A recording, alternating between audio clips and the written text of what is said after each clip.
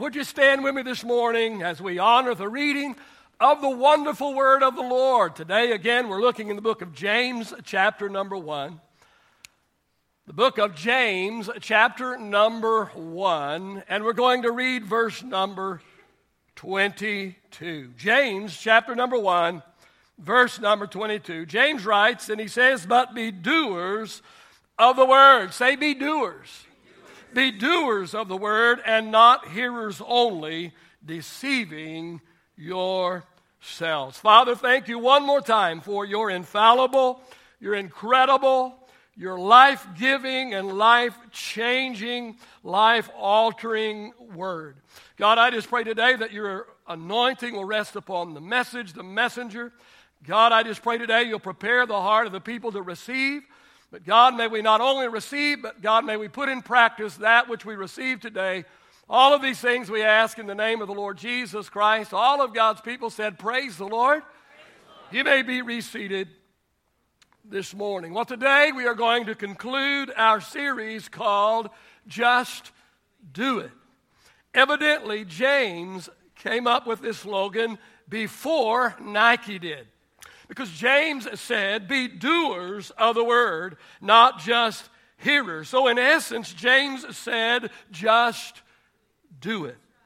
Well, so far in this series, we've been talking about some things that we should stop doing. Today, we're going to talk about two things we should start. And the first one is start doing. Start doing. Start doing what, Pastor? Well, let me suggest two things this morning. First of all, start doing what the Scriptures say. How many think it's a good idea that we start doing what the Scriptures say?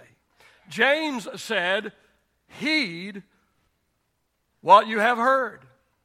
Paul said in Philippians chapter 4 and verse number 9, he said, the things that you have learned, the things that you have received, the things that you have heard, and the things that you have seen in me, Paul writes, and he says, these do. Do.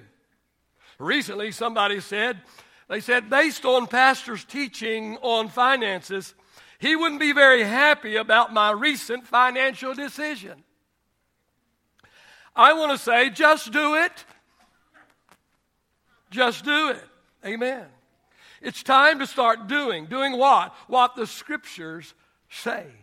The Bible says in the book of Hebrews chapter 4 and verse number 12, it says that the Word of God is alive and powerful. How many believe that this morning? The Word of the Lord. This is not a dead book. This is a living book. This book is alive. The Word of God is alive and powerful. The Bible says that it is sharper than the sharpest two-edged sword, cutting between soul and spirit, between joint and marrow. And the Bible says that it exposes our innermost thoughts and desires. In 2 Timothy chapter 3 and verse 16, it says, all Scripture is inspired by God and is useful. How many know this book is useful? It is useful. What for? He goes on to say, to teach us what is true and to make us realize what is wrong in our lives. It corrects us when we are wrong and teaches us to do what is right. And verse number 17 says, God uses it. Say, God uses it. God uses it. Why does he use it? What does he use it for? God uses it to prepare and equip his people to do. Say to do. To do what? To do every good work. May I suggest to you today that one of the greatest gifts God has given to us is his written word. How many know this is God's gift to us? Because of his written word, we don't have to wonder about what God thinks about something. If you want to know what God thinks about something that's going on in the world or something that's going on in your life, all you have to do is open and read the pages of God's book because the written word of God helps us understand what God thinks about something. Or it also helps us understand what God expects of us. It also tells us what God requires. Well, I want to suggest two things about God's Word today. Two things about God's Word. First of all, I want to suggest that the Scriptures are filled with practical admonition. The Scriptures are filled with practical admonition. I don't know about you, but I love this. I love this about God's Word. My wife calls me Mr. Practical. That's her word for me. She says, I am Mr. Practical. And I think that's a good description of who I am. See, some people love to try and figure out who the 10 toes of Daniel are. Some people try to figure out who the Antichrist is going to be. Some people try to figure out when the Battle of Armageddon will be fought. And all of these are good. I'm not saying they're not good. They're all good things. But for me, after Scriptures about salvation, let me tell you, I'm thankful for all of the practical application in Scripture. Amen? Now, I could get up here this morning and give you an hour's dissertation on how to get from Dan to Beersheba. Problem is, ain't nobody going. Ain't nobody going. Amen? Well, maybe we or maybe don't need to know what the 10 toes of Daniel are. That's interesting. Listen, I plan on being out of here before that ever takes place. Might be interesting to wonder and know who the Antichrist is. I'm planning on being out of here before he's revealed. God's got all of that under control. Amen. But listen, here's what I found about the Word of God, and that is God's Word tells me how to be a good husband, and it tells me how to be a good father. I don't know about you. That's something I can use right now. My Bible tells me how I should handle my finances. I don't know about you, but you know what? As my finances go, that kind of ebbs and flows with my happiness. Amen? Money can't buy happiness, no, but it sure causes a lot of unhappiness. Amen? Or the lack there. Come on now. Help me out here this morning. Amen. My Bible tells me how I can be a good leader. It tells me how I ought to treat others. Oh, it tells me how I should treat my employees, and how it tells me how to be an employer, how to be an employee. God's Word is a toolbox that supplies me with all of the tools that I need to succeed in every area of my life. It's not just a roadmap to get me to heaven, but listen, it is a toolbox, amen, and every tool I need, amen, to be successful in this life, everything I need to know about how to live an overcoming life, I can find in the Word of God. How many of you are glad this morning for the practical application of the Word of God? But not only are the Scriptures filled with practical admonition, the Scriptures are filled with profound truth. Profound truth. See, you can scan the surface of God's Word and you can glean a whole lot from simply scanning the pages of God's Word. But let me tell you this morning that there are some very deep and profound truths hidden below the surface in this book that requires some digging, and even sometimes requires some divine revelation to discover. The Bible says in Proverbs 25:2, it says, it is the glory of God to conceal a matter. Listen, God has concealed some things in this book. God has hidden some things in this book. The Bible said it is the glory of God to conceal a matter, but it is the glory of kings to search out a matter. The book of Amos, chapter 3 and verse 7 says that God reveals His secrets to His prophets. God has some secrets. God has some treasure. God has some profound truth hidden in the Word of God. But it is the delight of God when God's people begins to seek God, begins to open the pages of God's Word, begins to ask God to open the pages of His Word. It is God's delight to reveal the deep treasures and the deep truths of the wonderful Word of the Lord. How many are thankful for that this morning? In fact, the Bible says in 1 Corinthians chapter 2 and verse number 10, the Spirit shows us God's deep secrets. Well, I want to challenge you this morning. Don't just read the Bible with natural eyes. Listen, you're not going to get very much out of the Word of God if you read it with natural eyes. Don't just read the Bible with natural eyes, but I want to challenge you before you sit down to read the Bible. Before you sit down, and many of you said, I've tried to read the Bible, but I didn't get anything out of it. I tried to read the Bible, but I could not understand it. Let me tell you, this is a spiritual book. It's not a natural book. Listen, it's only as the Spirit opens and reveals the Word to us, only then can we comprehend and understand the Word of God. So I challenge you, before you read the Word of God, take a moment and ask the Holy Spirit to help you read with spiritual eyes. Don't just say, well, I'm going to read my Bible reading today so I can tell everybody I've read my Bible. Pastor challenged us to read through the Bible this year, and so I want to make sure. I like challenges, and man, I tell you what, I'm not going to let anybody outdo me. I'm going to get through the Bible. Listen, it's not enough that you get through the Bible. We got to get the Bible through you. And the only way we're going to get the Bible through you is if you, before you open the book, you say, God, open this book. God, I don't understand it. God, I can't comprehend it. God, it just seems to kind of fly over the top of my head. God, would you open the pages? God, would you lead me? God, would you direct me? Holy Spirit, would you illuminate the Scripture? Listen, I believe that if you'll ask God to open His book to you, I believe God will. How many would agree with me this morning? Ask the Holy Spirit to illuminate God's Word to you and open up the Word to your understanding. And ask the Holy Spirit to speak to you from His Word. Well, people say, well, you know, God said this or God said that. And listen, God speaks to me as well. And we're going to talk in a moment about how God speaks to us. But let me tell you the number one way that God speaks to us, and that's through His Word. Through His Word. Listen, God doesn't have to say one more thing out of His mouth. God doesn't have to reveal one more thing. He's already said everything that needs to be said. He said it and He had it written down in His Word. We need to ask God to speak to us through His Word. The Scriptures are filled with profound truth.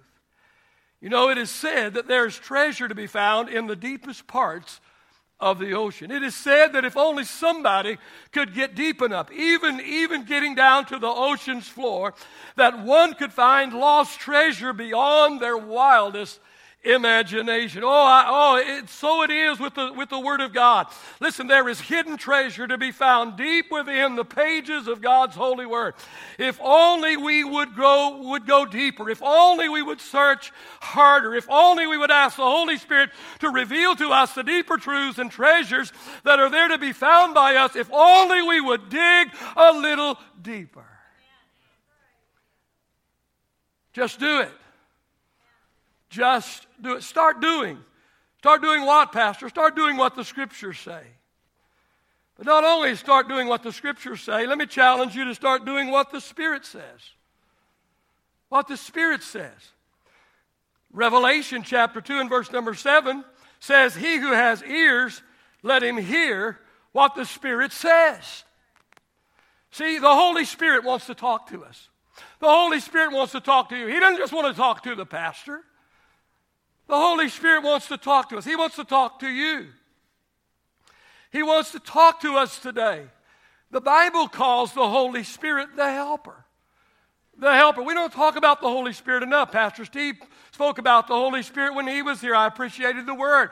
There needs to be a revival about talking about the Holy Spirit. The Holy Spirit is a person. The Holy Spirit is a part of the triune God. It's God the Father, God the Son, and God the Holy Spirit. But the Bible calls the Holy Spirit the Helper. Listen, the Holy Spirit wants to help us. Some of you need help.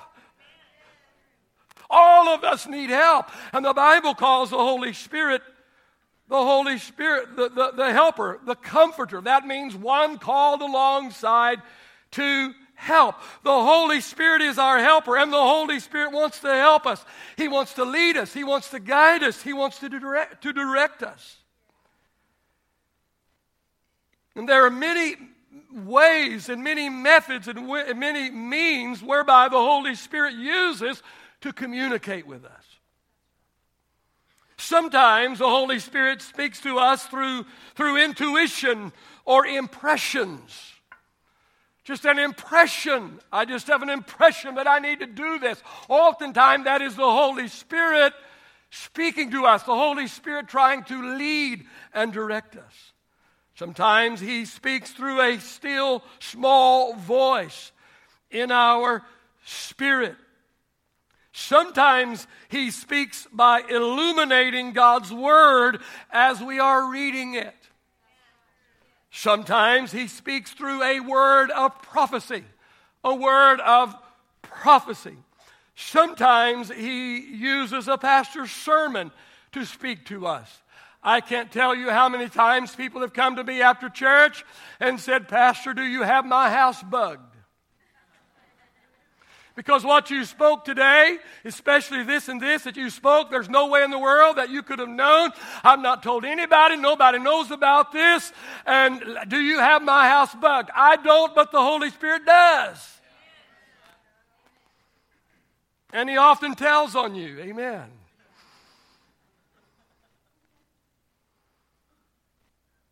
The fact of the matter is the Holy Spirit is speaking. The question is, are we listening?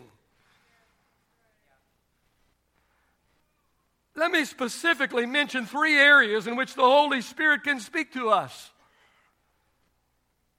First of all, the Holy Spirit can tell us what to do. Did you know that? The Holy Spirit can tell us what to do. When we do not know what to do, when we do not know what direction to take, when we don't know what the answer is, the Holy Spirit can reveal to us. The Holy Spirit can tell us what to do. In Acts chapter 15, the Bible says that the apostles gathered together to determine what they are going to do with the new Gentile Christians. The Gentiles were getting saved.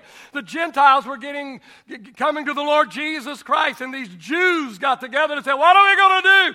What are we going to do with these Gentiles that are getting saved? And what burdens shall we lay upon them? What should we? They're not Jews, so what should we require of them? And so they had a holy huddle. The bigwigs got together, the leaders of the church got together, and they sought the Lord as to what they should do about these new Gentile Christians, these Gentiles that were being converted to Christianity. In verse number 28 it says, it seemed good to the Holy Spirit and to us. And then it goes on to say what they felt good about as far as the regulations that they were going to lay upon these Gentile Christians. I'm telling you this morning, the Holy Spirit can speak to us. The Holy Spirit can tell us what we need to do. Not only can the Holy Spirit tell us what to do, listen, the Holy Spirit can tell us who to do it with. Did you know that?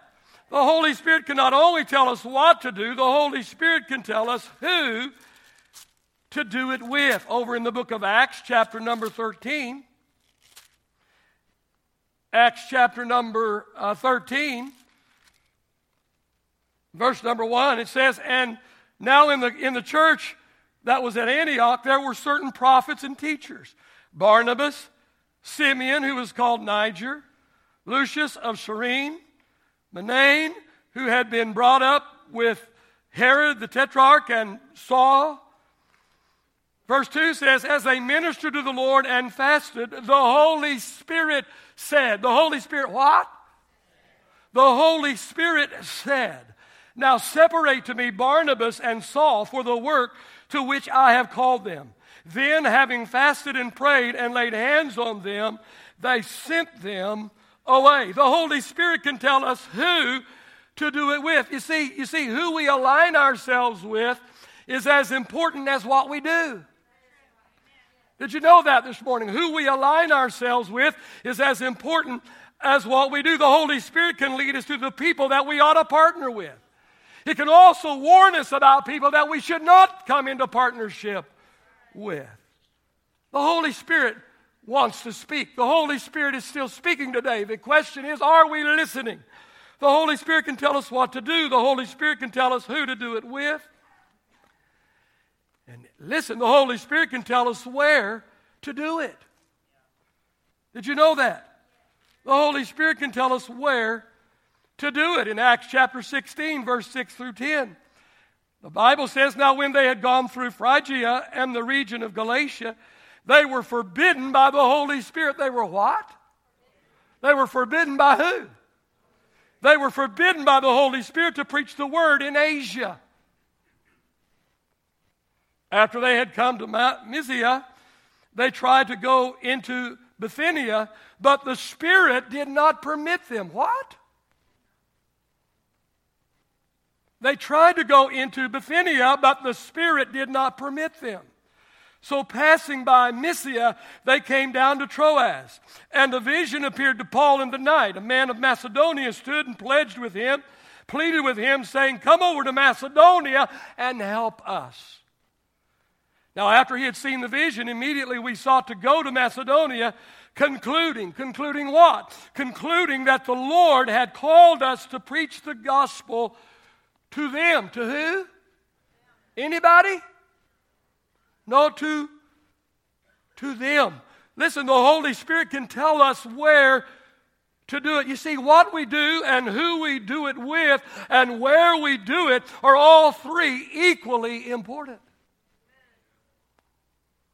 And the Holy Spirit can reveal all three of these to us. Well, it doesn't really matter what we do. It doesn't really matter who we do it with. It doesn't really matter where we... No, it does matter. It does matter. God has a specific place for us. God has a specific place of ministry for every single one of us, and we need to seek out that specific place that God wants to take us to and God wants to lead us to. Oh, we just need to throw up a shingle, call our church anything we want to call it, and just start singing and preaching and just start doing anything and everything we want to do. No, I wouldn't recommend that. I wouldn't recommend that. Listen, I didn't call this the Grace Place because I thought it was a cool name, and I think it's the coolest name around. When people ask me where I pastored, I tell them the Grace Place. I'm telling you, 9 out of 10 times they actually pause and say, wow, I love that name. Let me tell you why it's that name, why it's so cool, why it's so awesome. Because I didn't name the church, God did. We're not caring for people just because that's a nice slogan. It's something for us to do. No. We are caring for people because God told me to create an atmosphere of caring. That is the direction that the Holy Spirit has given to me and to this house. And if you will look around this morning, you'll come back again in the second service. Wait about halfway through the service, you'll find this crowd again in the second service. Amen. Why? Because I'm so good? Because I'm somebody or something? No. But I will tell you that I am a man that knows how to pray, and I am a man that knows how to hear God, and I am a man that knows how to listen to the voice of the Spirit. Listen, if you want to succeed in life, amen, you need to tune out all the voices of the world and tune in the voice of the Holy Spirit, because the Holy Spirit can tell you what to do. He can tell you where to do it. He can even tell you who to do it with.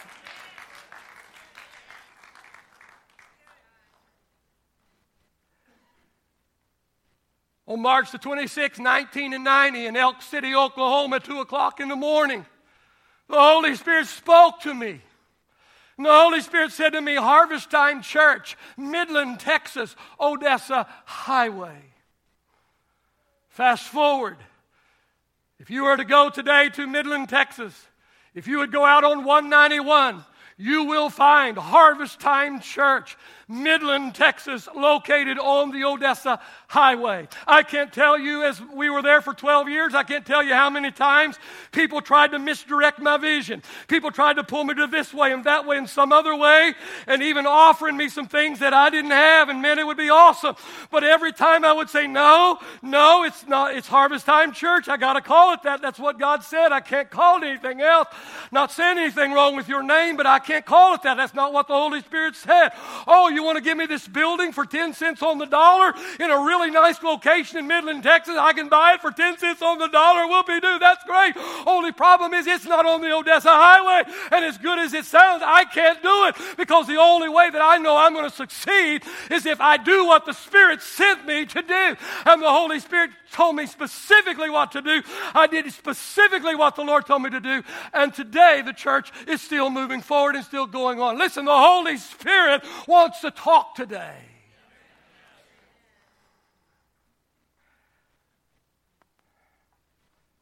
Just do it.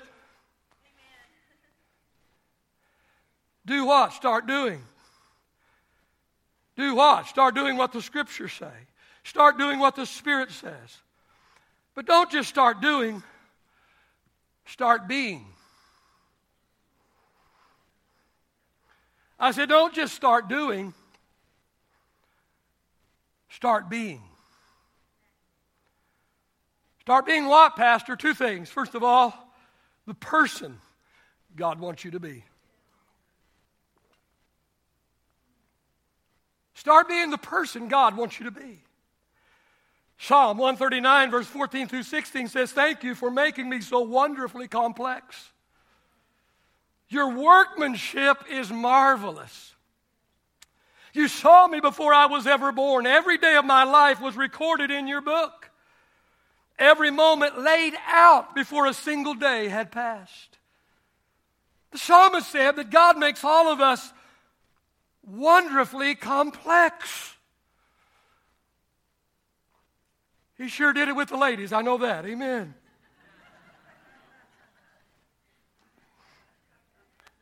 The psalmist said that God makes all of us wonderfully complex. Another version uses the word unique. Notice also the word workmanship. Workmanship. The psalmist said to God, your workmanship is marvelous. See, people do not come off on an assembly line. There are no cookie cutter people. Everybody is born an original. Sad thing is, most die a carbon copy. Verse 16 says that every moment of our lives are laid out for us before we are ever born. This tells us that God has a unique plan for every single life. And God's plan for me is different than His plan for you, and His plan for you is different than His plan for me. Listen, the challenge today is start being the person God wants you to be. Discover God's plan for your life, and then start fitting into that plan. See, all of us are a piece of God's puzzle. Now, I understand that no two pieces of a puzzle are exactly alike. Each piece is unique and necessary to complete the puzzle. And if you put all the pieces together but you lose one piece of the puzzle is useless because the puzzle is incomplete. And no matter how insignificant the little piece might be to the puzzle, yet the puzzle is not totally complete until you find that little piece and put it in the puzzle. I'm telling you this morning that you are a piece of God's puzzle. And you may think your piece is very small and very insignificant, but I'm telling you, in the overall scheme and plan of God, His plan is incomplete unless He is allowed to take you and put you in the part of the puzzle that is His will for you to fit in. We need to understand that God shapes us by giving us our unique gifts, talents, abilities, and personality. Pastor, I don't like your personality. Take it up with God. He gave it to me.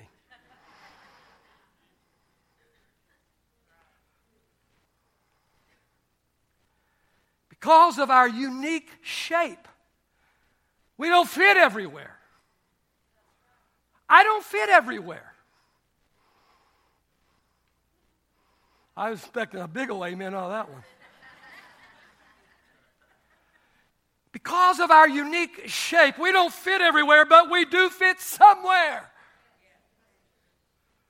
Yeah. And God's plan or puzzle is not complete until we are in that particular place in life that He has shaped us to fit into. Start being the person God wants you to be. Start being the person God called you to be. Start being the person God designed you to be. Let me suggest two types of person God wants you to be. First of all, He wants you to be a principled person. Now, the word principle means a rule or code of conduct. See, we should live our lives by the principles or code of conduct that we can find in the Word of God. The psalmist said in Psalm 119:11, he said, your word I have hid in my heart. Why? So that I might not sin against you. And in Psalm 37 and verse 31, the Bible says the law of his God was in his heart. And because the law of God was in his heart, none of his steps will slip. None of his steps will slip. Why? Why? Because he is a principled person. Why? Because he is living his life after the principles of the Word of God. He is putting the principles of the Word of God in his heart. And when he puts the principles of the Word of God in his heart, that's what comes out in his life. Hebrews chapter 11 and verse 5 says, Enoch was taken to heaven without experiencing death. Why? Because before he was taken up, he was known as a person who pleased God. Wouldn't you love to have that said about you? Now, that's a man that pleases God. That's what they said about Enoch. Evidently, Enoch had become the person God wanted him to be. And God was so pleased with Enoch that he transported him from earth to heaven, and Enoch was allowed to skip the process called death. Well, it seems to me that God is more concerned with our being than he is with our doing. God's more concerned with our being than he is with our doing. But listen to me, the fact of the matter is when we start being, the doing will come automatically. I'm going to say that again this morning. When we start being, the doing will come automatically. Because who we are affects what we do.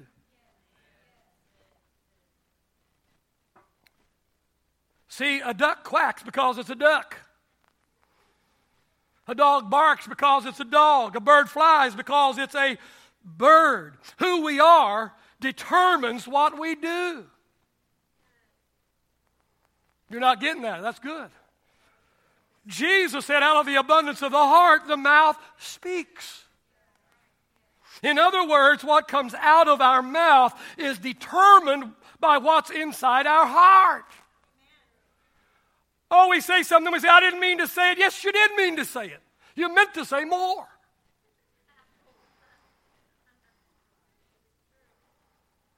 Jesus said, out of the abundance of the heart, the mouth speaks. What comes out of our mouth is determined by what's inside our heart.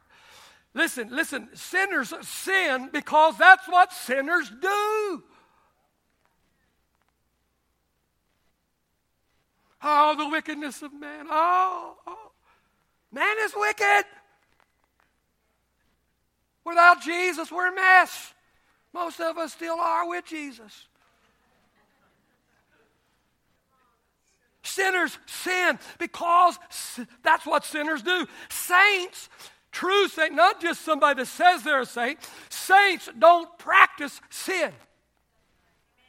I didn't say that you'll never sin after you come to Christ. I didn't say saints never sin. I said saints don't practice sin. Some of you have stopped practicing. You're so good at it, you don't have to practice anymore. Saints don't practice sin. They don't habitually sin because they are continually striving to please God, and they have adopted the principles of God's Word. The principles of God's Word are their code of conduct. Well, can a person's conduct save them? Absolutely not. Absolutely not. But hear me this morning, what a person does is determined by who that person is. Who they are determines how they act. 2 Corinthians 5, verses 15 through 17 says, those who receive a new life in Christ no longer live for themselves. Instead, they live for Christ. And if anyone belongs to Christ, they are a new person. The old life is gone and a new life has begun. Listen to me this morning. The proof of salvation is change. The proof of salvation is not your testimony. The proof of salvation is not that you said you're saved. The proof of salvation is not that you prayed the sinner's prayer. The proof of salvation is not that you were baptized in water. The proof of salvation is change.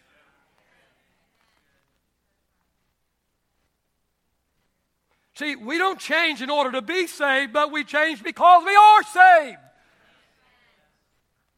I'm not talking about good works in order to earn our salvation. I'm talking about the fact that if the old is gone and the new is come, we're going to live a different life. See, change is a natural byproduct of salvation. When we get saved, our thinking changes. We don't think the way we used to think. Oh, when we get saved, our talk changes. We don't use the same vocabulary. We don't still use the same language that we used before. Our talk changes. Amen. Oh, when we truly give our life to Christ, when Christ really comes in to live in our heart and our life, our behavior changes. Our behavior changes. Listen, hear me clearly this morning. Not because we have the power to change ourselves, but because we have been changed on the inside. We are always trying to change ourselves from the outside in. You can never change yourself from the outside in, but I'm telling you what can happen, and that is you can be changed from the inside out. Amen. The Lord can come into your heart, and He can change your heart, and He can change your life. Amen. And now you begin to live for Him. You begin to walk with Him and talk with Him. Your life is different. Your life is changed. Amen. You have not pulled yourself up by your own bootstraps. No. You have invited Christ to come into your life, and because Christ lives in your life, He begins to change you on the inside out. And as we change on the inside, then it begins to show on the outside.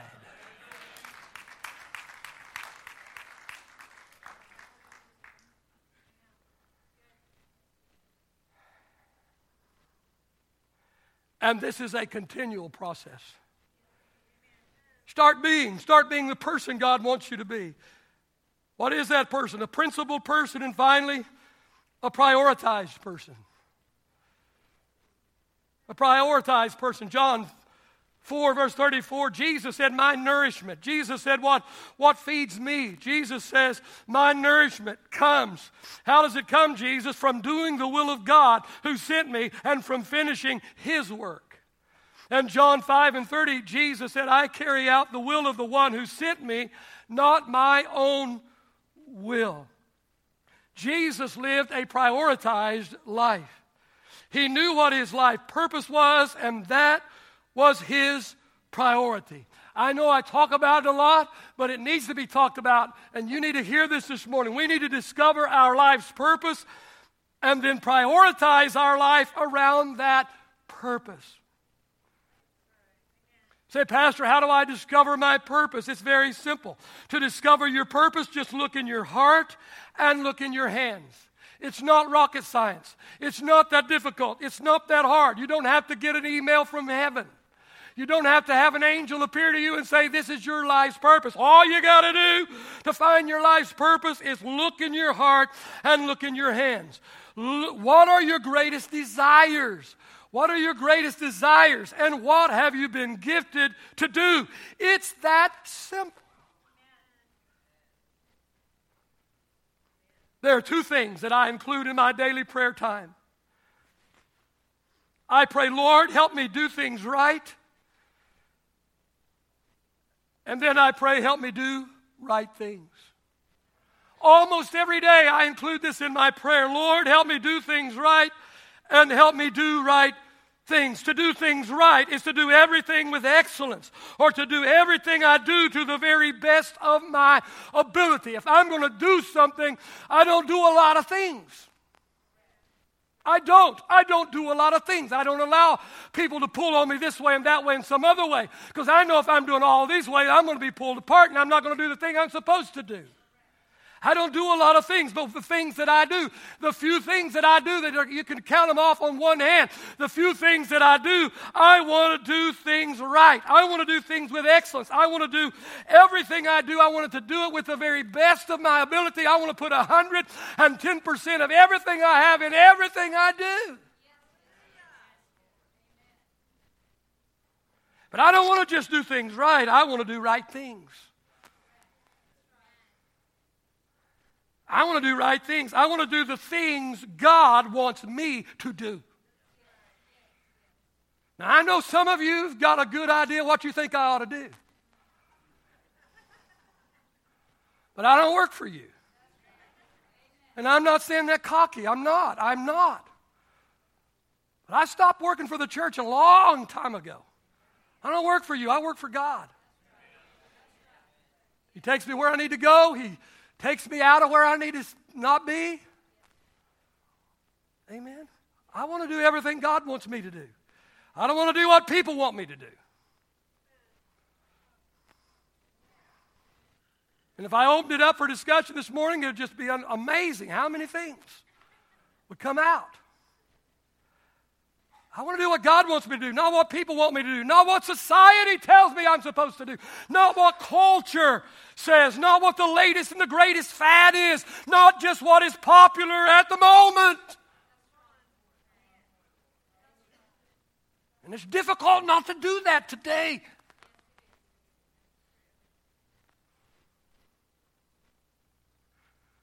Very few people are getting their orders from headquarters. They're getting them off the internet. They're getting them off the latest, fastest growing church. They're getting them out of the latest book. And none of these things are bad in and of themselves. But let me tell you, I don't seek direction of God from God by reading somebody's book or looking at somebody's internet. Old school? Yeah, I guess so. It's worked pretty good for 45 years. I think I'll just keep doing it.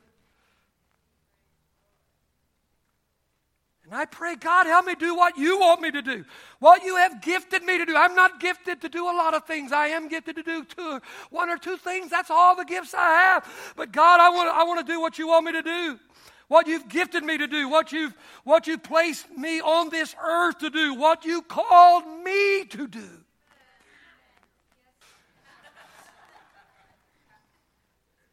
You see, when we stand before God at the judgment seat of Christ, God will not ask us, did you work for me?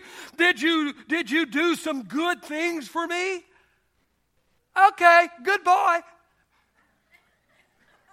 No, He's going to ask us, did you do what I asked you to do? He's not going to say, did you do some good things for me?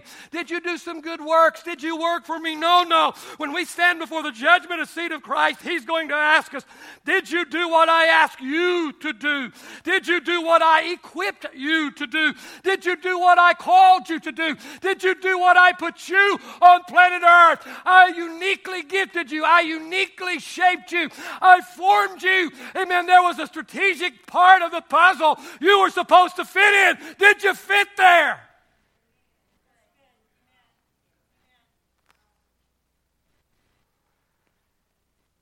Did you fulfill my purpose for you? Just do it. Start being the person God wants you to be and the partner God wants you to be. The partner God wants you to be. In Matthew 25, verses 14 through 30, Jesus tells the parable of the story about the man who has 3 servants. He gives these 3 servants a different amount of money. And he expects each servant to do something with his money. You know the story, the man goes away on a trip, and when he comes back, he calls his servants in and he asks for a report of what they did with what he gave them. And this is a picture of what God does with us. He has deposited into our lives gifts, talents, abilities. And one day He's going to call us before Him. We're going to have to give an account of what we did with what He gave us. God comes into partnership with man. God works through man. We are God's partners. There are 2 attributes that God expects of His partners. First of all, He's looking for a passionate partner. Passionate partner. Matthew 22 and 37, Jesus said, you must love the Lord your God with all of your heart, with all of your soul, all of your mind, and all of your strength. In Revelation 2 and 4, Jesus chastised the church in Ephesus. You don't love me, Jesus said, like you used to. I'm way over my time this morning. Let me just quickly finish. The Lord is not just looking for a passionate partner, but also looking for a productive partner. God's not just looking for a passionate partner, but also a productive partner. Back to the story in Matthew 25, the story teaches us that God won't tolerate an unproductive partner. Did you hear that? God won't tolerate an unproductive partner. Verse 26, the master said to the unproductive servant, you wicked and you lazy servant, why did you not at least deposit my money in the bank so I could get some interest? Verse number 30, he says, throw this useless servant into outer darkness where there will be weeping and gnashing of teeth. Oh, wow. In light of this, are you sure you want to remain inactive in the work of the Lord? Start being the person and the partner God wants you to be. Would you stand with me this morning? The takeaway this morning: our problem is not a lack of information. I'm going to say that again. Our problem is not a lack of information, but a lack of implementation. James 4:17 says that if you know what you ought to do and you do not do it, to you it is sin. James 1:22, for the last time in this series, James says, don't just listen to God's word, you must do what it says. Just do it.